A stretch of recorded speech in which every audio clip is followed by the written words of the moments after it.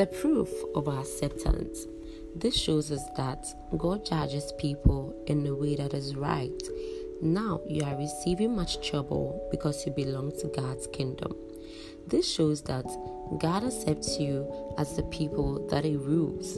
2 Thessalonians chapter 1 verse 5. Easy. In the legal system, certain documents and things are given to people as proof of their possession of something or their membership of a society or organization.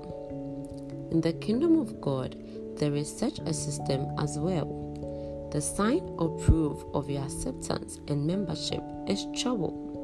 Well, the scripture says so, and it's evident. I'm not fabricating it. Scripture is emphatic. Our Christian journey is not a sweet and an all-blissful one.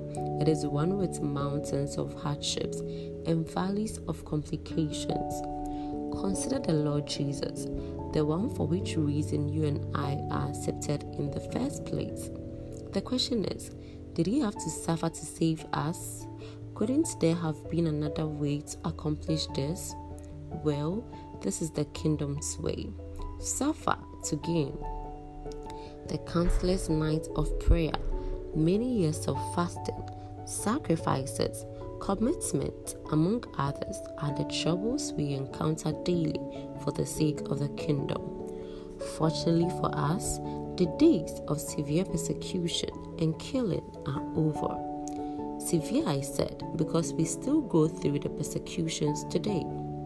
Oftentimes, God allows us to be faced with certain challenges to check our growth.